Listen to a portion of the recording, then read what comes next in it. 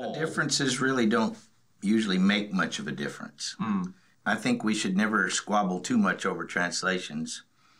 And it goes to I think we mentioned this in our previous video, but don't get married to one translation. Yeah, just date them, don't marry them. Yeah, so have one that you like and you're comfortable with and you're familiar with, but obviously when doing deep study, sometimes one verse can be compared between them and get a better understanding. Yeah. So hello everyone and welcome to another one of our conversations here with Dan. For those of you on the podcast, he silently waved at everyone. Yes, hello. He's glad to be here. So we are recording this in December of 2023. Wow, it's crazy. I know, just to put a little timestamp on this one. And around this time, usually around Christmas and then around people's birthdays throughout the year, but I will get questions, and I'm sure you do as well, of people asking, hey, I'd really like to get a Bible for somebody. What should I be looking for? What kind of Bible should I get? What translation should I get? Yes. So we're looking at when we choose a Bible, maybe what are some criteria we could look at? Because I guess right off the bat, is there one Bible that fits everyone? No. I'm glad that was such a short answer. So we should break it down a little. Okay. Let's start out by just looking in the culture a little bit. And as of 2022, which is that bottom one there, can you share the 1, 2, 3, 4, 5, 10, down through 10 best-selling Bibles, English Bibles? All right. Best-selling English Bibles. Here we go. Starting with number 10. I'll do it in reverse order. All right. We have the New American Standard Bible. 10th best. 10th best. All right. 9th best, The Message. All right. 8th, the New International Reader's Version. 7, the Reina Valera. The Reina Valera. That's a Spanish translation. Okay. Number 6, the New King James Version. Number 5, the Christian Standard Bible. Number 4, the KJV, the good old King James. Number 3, the ESV, English Standard Version. Number 2, the New Living Translation. And number 1, the New International Version. All right, so if we were going with just popularity, that list could guide you. But popularity is not the only thing we ought to look at if we're choosing a Bible. Okay. So we're going to talk about some categories of things that we need to consider. And the first one in choosing a Bible would be the translation philosophy of that Bible. Is this like the boring stuff at the front pages of the Bible and maybe on the website of the translation? And it may be boring, but it's really important. Basically, the translation philosophy boils down to how literal the translation needs to be. There are, like, if we divided a linear scale up of translations, we would have more literal, trying to be more word for word, which none of them are completely, but more word for word. Then in the middle, we'd have what they call dynamic equivalence. And that means that the translators want the reader today to get exactly the same meaning or message as the readers did back then. Okay. And then the third category of translations would be paraphrased, which are not really translations. That's where people are giving you kind of a gist, but they're expanding. They're giving their own comments. They're giving their own ideas along with it to supposedly clarify it for us. Okay. So some people don't even see that end of the scale. They just see it as the difference of you either have word for word or you have the phrase for phrase, is kind of how I've heard the dynamic equivalent put before. Sort of, yeah. But that's more the middle ground. It is, and there's a lot of ground in that middle ground. Sure. But as you go across from most charts that you'll see on the internet or wherever, they'll have the more literal ones on the left-hand side, and in the middle, the more dynamic equivalents, and in the far right, they'll have the that may be counterintuitive, but they have the more free, paraphrasey. Okay. Not. So just as one example of each of those, starting on the paraphrasing end, like that's going to be Yeah. That's going to be like the Message. Eugene Peterson did a one-man paraphrase that is called The Message. He did an interview. I can't remember whether it was with Leadership Magazine or Christianity Today. I want to say Christianity Today. And anyway, in the interview, he talked about this, and he said that he wouldn't want this to be used as like the scripture reading in church or anything, as if it was the Word of God. He freely admits that this is his ideas, his expansions, his commentary on the Word of God, but this should not be viewed as the Word of God. Yeah. It's one of those where sometimes in our own minds we read something and we go, oh, it kind of means the same as this. That's basically what he did, and then published it for everyone else. Yeah, but people that buy this, and it says the New Testament up there, they think, most people out there that buy it think they're actually reading the New Testament as the apostles wrote it. That's not true. Yeah. This is Mr. Peterson's ideas about the New Testament. And so then moving more into the middle of that scale, those dynamic equivalents, phrase for phrase sort of translations, what do we have kind of there in the middle? Well, in the middle, and really it depends on what year you're in. The New International Version, the most recent ones, would be in the middle dynamic equivalence type translation. I'm not talking about the New International Reader's Version. That's more paraphrasing. Yes. But the New International Version is more in the middle dynamic equivalence. However, if you go back to like 1984, this well-used one of mine, the New International of 1984, this is really, honestly, toward the more literal side. It just reads in more modern English. So anyway, New International would be in that dynamic equivalence area. Yeah. And then moving towards more of the literal, the word for word, trying to get as close to each word's meaning as possible, we would have what, like American Standard sort of idea? Well, you would have the New American Standard for sure, which is the 10th bestseller there. As of 2022, you would have the English Standard Version, the ESV that you use. That's the third best-selling. Surprisingly to me, but I'm glad it's a quite literal translation. You have the King James and New King James that are both toward the more literal side, that are both on that list.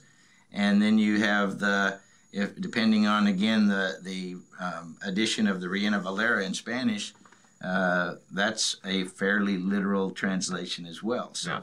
And so when you're looking at that, we're not saying, okay, you need to get a literal translation on that far end necessarily, as opposed to maybe the dynamic equivalent. Not necessarily, depending on who you are. Yeah, who you and are. what you want to do with it. Yeah, and so maybe that's where we start is if you're getting this for a child or a teen, or maybe a new Christian, is it more important that it gets word for word, or maybe that it's a little more readability and something they desire to spend time in? Well, let me answer that in just a second. There's one more thing we need to say about this first place. Okay. The more literal translations have a philosophy that comes from the Bible itself, that the words of Scripture are inspired by God, and that God, Jesus even said, not the smallest letter, not the smallest stroke of a letter shall pass from the law.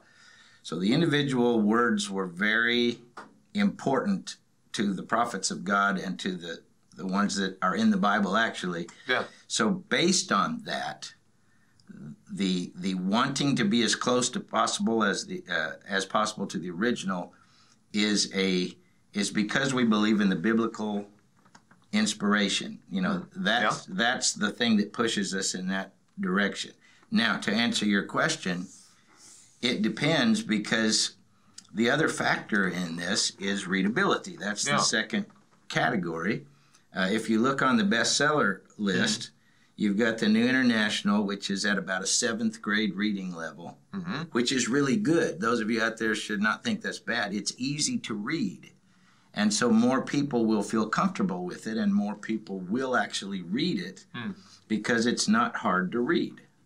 But some of these, like the English Standard and the New American Standard, and certainly the Old King James at this day and time, they require a much higher reading level, even though they're more literal. But the downside of that is many people out there have difficulty reading them, and they're not comfortable reading and comprehending it. So it doesn't do them much good to have a Bible that they can't read. Right.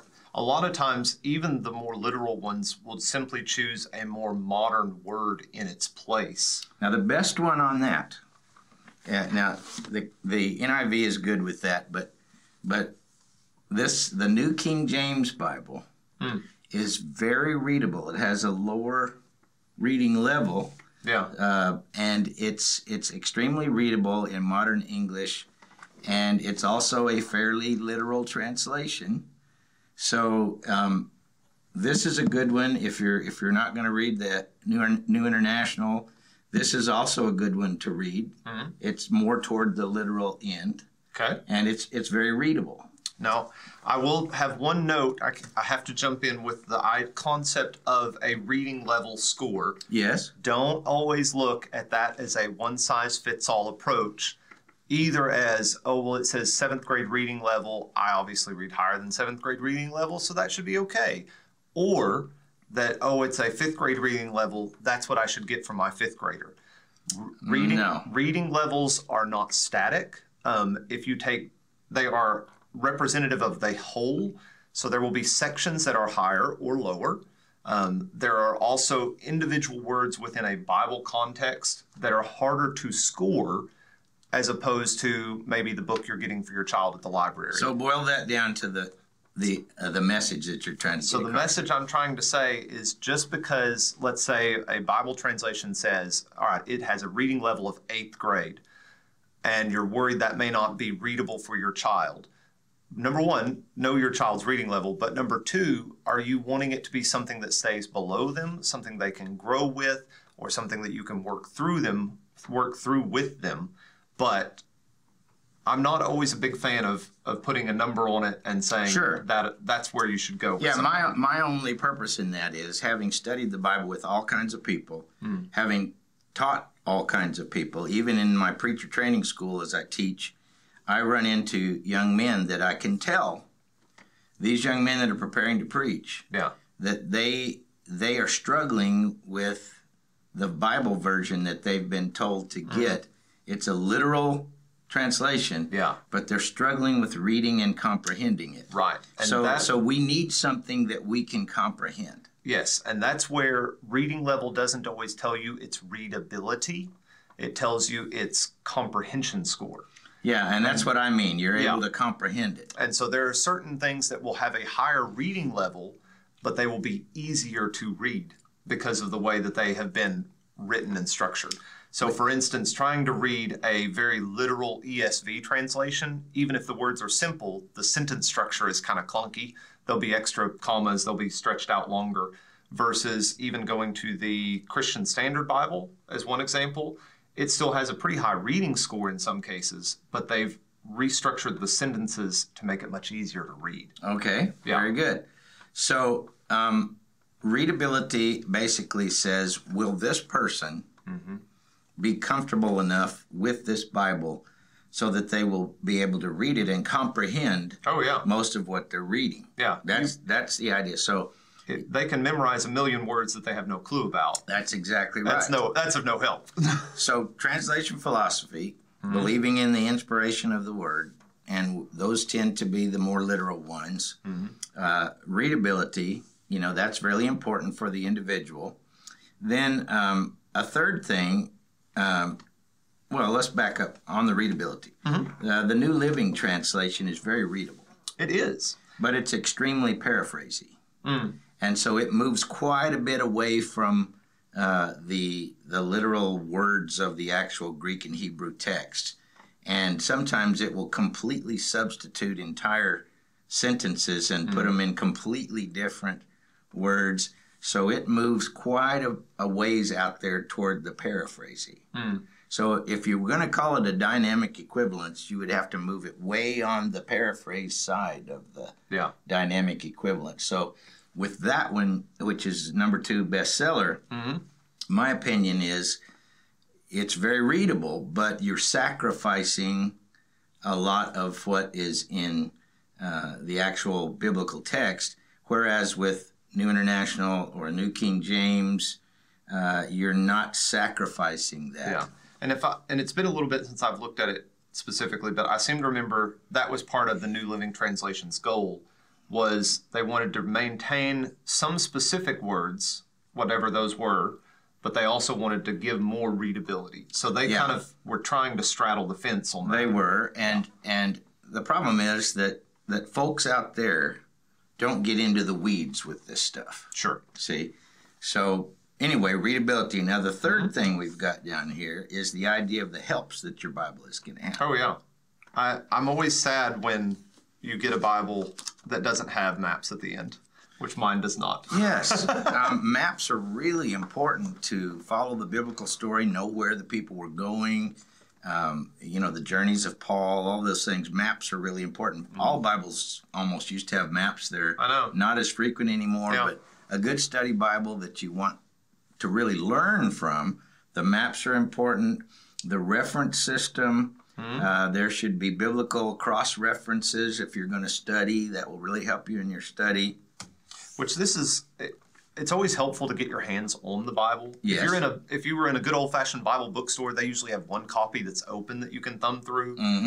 If you're online, try to find a way to look at the previews of those different things, because, knowing that there's going to be maps or little helps along the way, you don't necessarily want a ton of information that's trying to preach to you, so to say. No, that's commentary. You don't want commentary. We don't want those things, just because they can be, kind of clunky when they you're can reading be biased. One thing, that as well. But your cross-references in Scripture, your maps are really good. And to all of you out there, this has nothing to do with the Bible translation. Whether it's New International or New King James or English Standard or Christian Standard or New American Standard. It's more nothing to do with that. The publisher will put these helps in there or not, and they have nothing to do with the translation. Again, that kind of goes to, what are you getting the Bible for? If your child is about to go backpacking across Europe and they need a Bible, you're not going to get them a big chunky thing with a bunch of cross-references. You want to get them the version that works best and something that's tight and compact and probably has a little fold over to where the pages don't get crushed.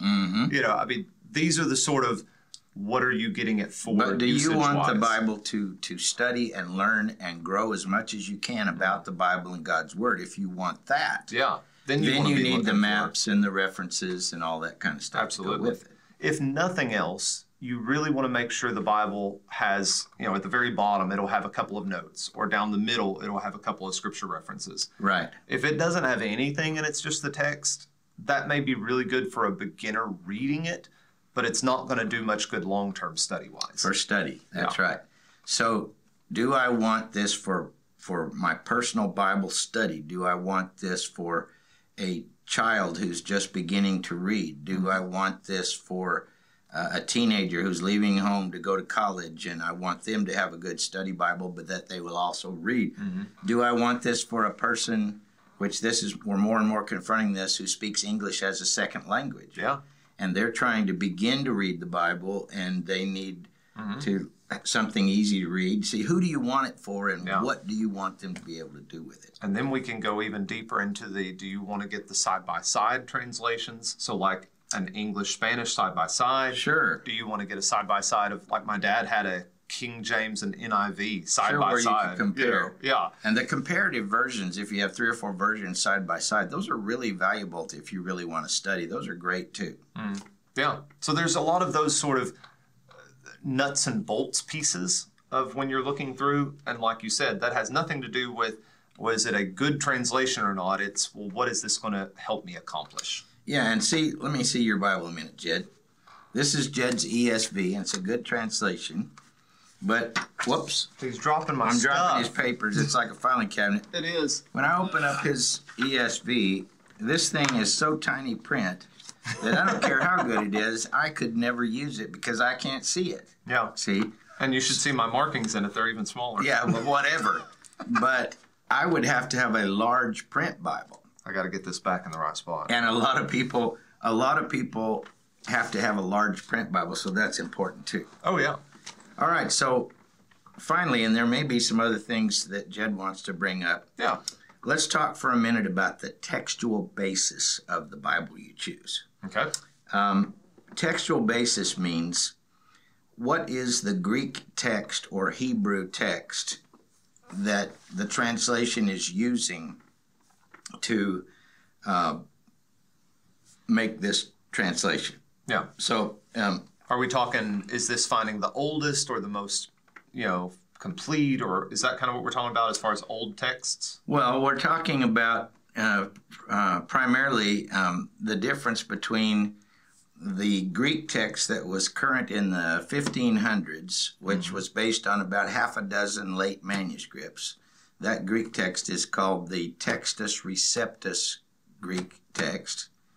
And if you base it on that, which is going to be the textual basis for the King James Version and the New King James Version and one or two others, you're going to end up with a 4 to 5% less accurate to the original Greek text. Ooh, now it's going to hurt some people out well, there. I know. It's not going to change anything doctrinally or anything like that. You'll be fine reading what you need to know. But if you really are into wanting to get as close to the original as possible, you need a translation that is based on the modern critical Greek text, which is based on the entirety of like the 6,000 almost manuscripts of the Greek New Testament, the Dead Sea Scrolls, all the Hebrew Masoretic manuscripts. It's just because we've had such an explosion of archaeological finds. Right, we know a lot more about the text than we knew in 1611, and so you're going to get a little bit more accurate to the original text. Right now, because of computers and everything, we have a 99 point something percent scientifically accurate Greek text. Yeah, which is awesome. Yeah, it's very awesome. Yeah. It's wonderful that God has preserved His Word that way. But of all these versions here, you've got, I'm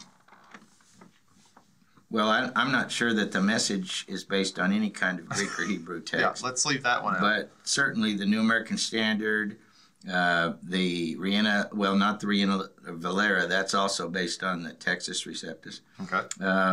The Christian Standard, I'm pretty sure, the English Standard, the New International, all of those would be based on the modern critical Greek text. Okay. So that's a lot to chew on, and that may be where most of you want to go, okay, I've got more than enough information, so let's call it quits, and I'll go digging through. Honestly, if you ever want to reach out to us, I love helping people look for Bibles. Sure. It's a lot of fun, even down to sometimes they wonder which kids' version of a Bible, especially, that's kind of where my realm tends to be. Mm-hmm. But for those of you that want to hang on with us, can we play a little game? Sure. All right, a little game. I've got a couple of verses with 5 of the top versions that we've talked about. I'm just going to read the verse, and you tell us which one is closest or which one. Now, why should I tell you? Because which one would you agree most with the translation, or would you see as closest to the original Greek? Okay. All right, so here we go. Go ahead. I'm ready.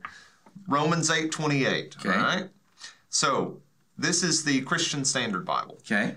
We know that all things work together for the good of those who love God, who are called according to His purpose. Where would you rank that, like 1 to 5, 5 being the best? Well, it's pretty standard. I would probably rank it about a 3.5. Okay. Here's the ESV. And we know that for those who love God, all things work together for good, for those who are called according to His purpose. About a 3.8 or a 4. Okay. This is the King James. And we know that all things work together for good to them that love God, to them who are called according to His purpose. It's probably about like the ESV, 3.8 or 4. Okay. And we know that in all things God works for the good of those who love Him, who have been called according to His purpose. That's the NIV. That's about a 4.1 or 2. Ah. Is it because that's putting the emphasis on God instead of the things working? It's a grammatical thing. The phrase "according to His purpose" is an adverbial phrase, and it modifies works.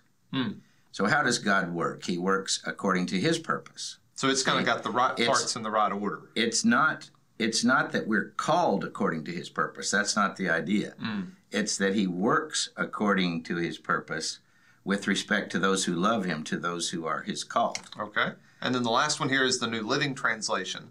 We know that God causes everything to work together for the good of those who love God and are called according to his purpose for them. That's about a 4. Okay. It got a little wordy at the end, but I think their dynamic equivalence is pretty good. All of them are good. Yeah. You could fine-tune that. That's a particularly difficult verse, so you picked a difficult verse. That's why I went with that one, because we come up to that one every now and again. Now you're gonna hit me in a place that I don't know as well in the Samuel text, but I won't go to that one. I'll stick with I think I've got 2 New Testament. All right, go to the New Testament, because I'm not as good on the Hebrew text. This is John 3:16. We'll start with the Christian Standard on this one. Okay.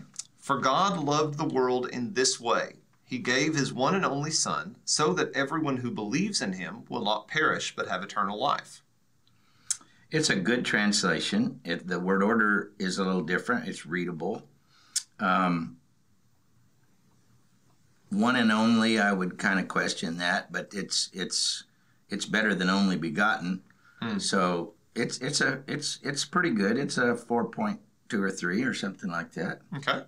The NIV, for God so loved the world that he gave his one and only Son, that whoever believes in him shall not perish but have eternal life. I'd give it about a 4, 4.1. It doesn't do real great with the subjunctive case there, but it's a good translation. Okay. ESV, for God so loved the world that he gave his only Son, that whoever believes in him should not perish but have eternal life.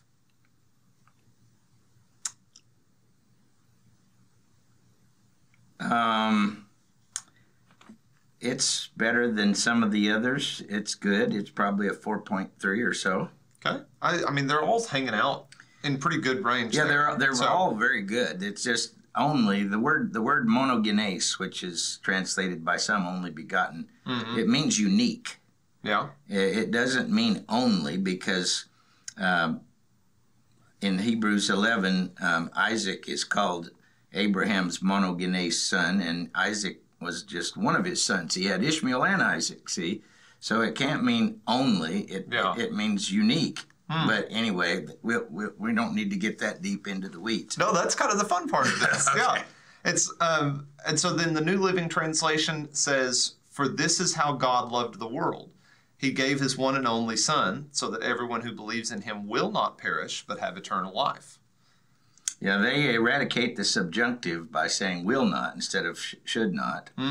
And they do the same thing with one and only, but still it's not horrible. Yeah. And last one, the King James, for God so loved the world that he gave his only begotten Son, that whosoever believeth in him should not perish, but have everlasting life. It's a very good translation. It may be the best in that, except for the one word only begotten, which is incorrect. Yeah.